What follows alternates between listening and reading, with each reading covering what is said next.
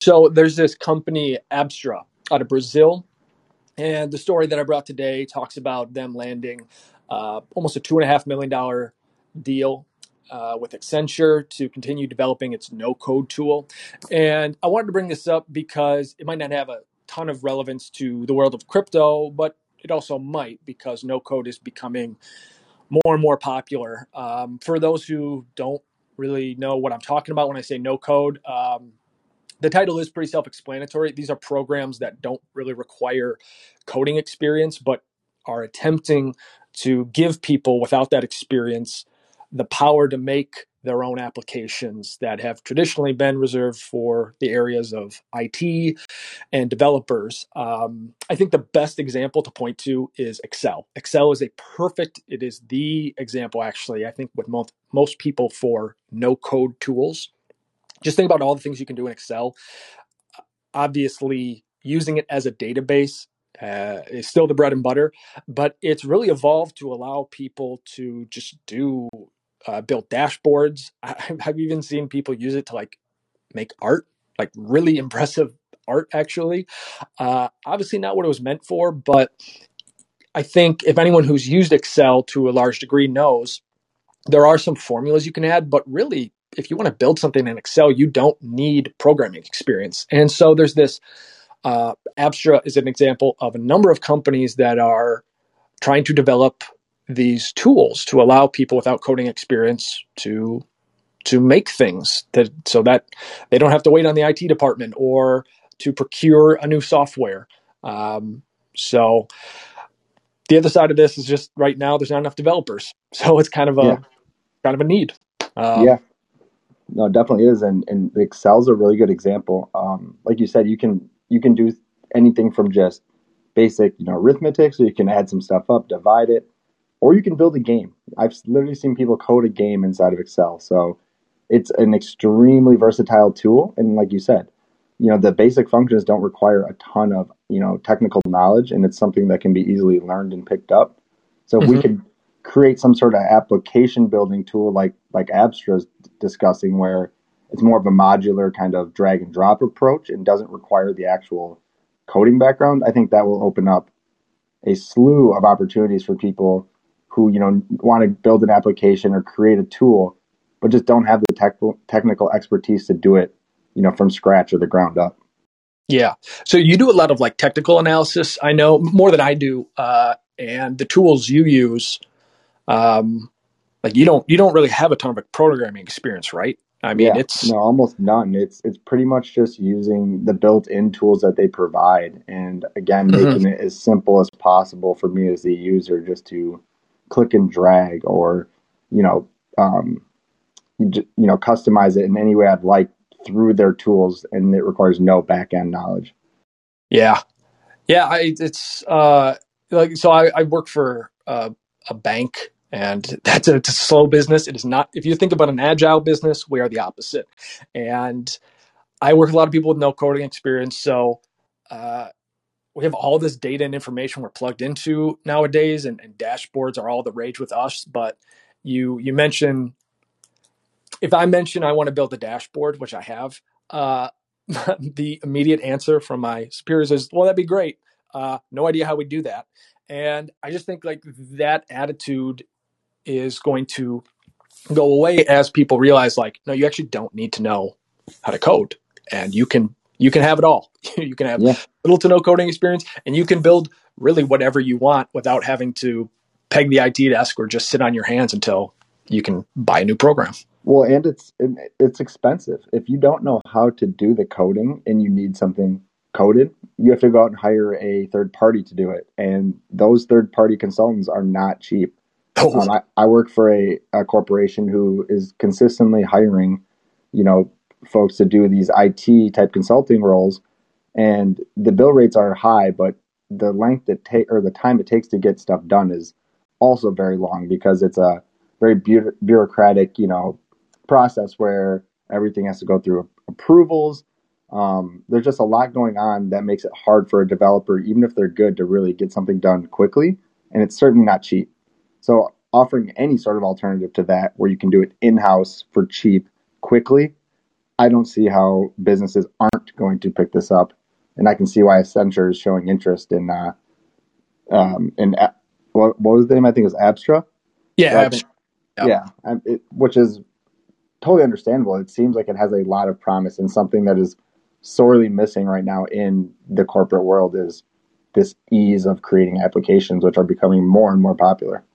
Yeah, and I'll tell you, I tried to pick up coding. I did a decent amount of Python stuff, but coding, there are simpler languages, there are more complex languages. There's so many languages, and it's a huge time commitment. And maybe your company's willing to train and retrain a few employees, but maybe it's just be easier to, yeah, bring in a no code solution that you can just give to people and let them pick up. So, yeah, be interesting to see where this goes. But yeah, why don't we kick it over to you? You brought an article today on OpenSea, right? That is correct. So, many people may be familiar with OpenSea. They are an NFT marketplace, um, basically trading NFTs that are built on Ethereum, which is the second largest crypto token besides Bitcoin. So, if you have heard of these or heard of crypto, then you probably know of Bitcoin and Ethereum. Um, so, Ethereum is becoming more popular because of this whole NFT kind of surge. And because of that, OpenSea has recently gotten a lot of attention. I think it was just a couple months ago they did a Series B round, and I think it's for 1.5 million, or sorry, it's for 100 million, and they valued OpenSea, this NFT marketplace, at around 1.5 billion. So fast forward a couple weeks, and we have a new valuation on this Series C round, and it's 13 billion. So OpenSea 11x in value in about three, I think it was only 3 or 4 months. And that's because of how much volume is coming through these exchanges.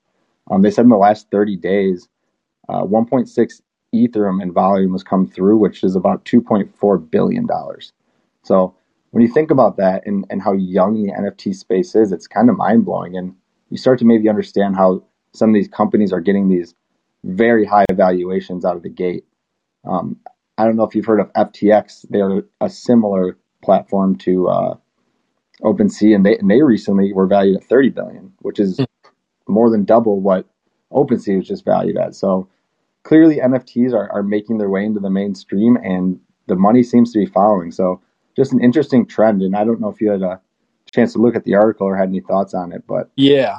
I know I was very intrigued by how much money is coming through these things. Yeah, it that really is the part that grabbed me, the volume and transactions that have happened, because I think there's still this stigma, maybe not within crypto, but certainly from outside of crypto, that, well, what is this based on? Are there any business models here that are actually making money? Is it just pure speculation? And look, I'm not the biggest cheerleader of NFTs. I still think I have a healthy amount of skepticism. But at the same time, it's hard for me to say there's nothing here when people are willing to trade $2.4 billion, like exchange $2.4 billion worth of money or cryptocurrencies over 30 days. So, regardless of my skepticism or anyone else's, like there is a business here where money with real value that sure might still ultimately be tied to the dollar, but still things that people have paid money for that they're pulling fees out of and generating revenue from, to the point that it's wild how quickly these valuations have risen. Um, I don't know. I'm kind of expecting to hear that the OpenSea arena will open up somewhere in I don't know, the NBA or something. It seems to be when you have $300 million in the bank. They said they wanted to work on product development, hiring, startup investments, and to significantly improve customer support and customer safety. So, um, yeah, I don't know if you've used OpenSea, if you see, like, if you have an opinion on like what they should work on first, or if you think some like weak spots that they could probably shore up, but they have one. So I've used it, and it's a nice, the user experience is fine. I think a lot of their issues are more related to security and I guess protecting users, because the blockchains are quite public. When you make a big purchase on OpenSea, many people are notified, and they'll know this happened. So you become a target very quickly to scams. I mean, if you're buying let's say a $5 million Bored Ape, and everyone can see it and see the wallet, and maybe they can see that wallet number is tied, or address is tied to a Twitter account or a specific person, now you become the target of all these scams. And so one of the biggest things I've noticed is a lot of these, NFT holders are being scammed through OpenSea to no fault of OpenSea's. It's users not following, not verifying links, giving up private seed phrases that you should never give up to anyone.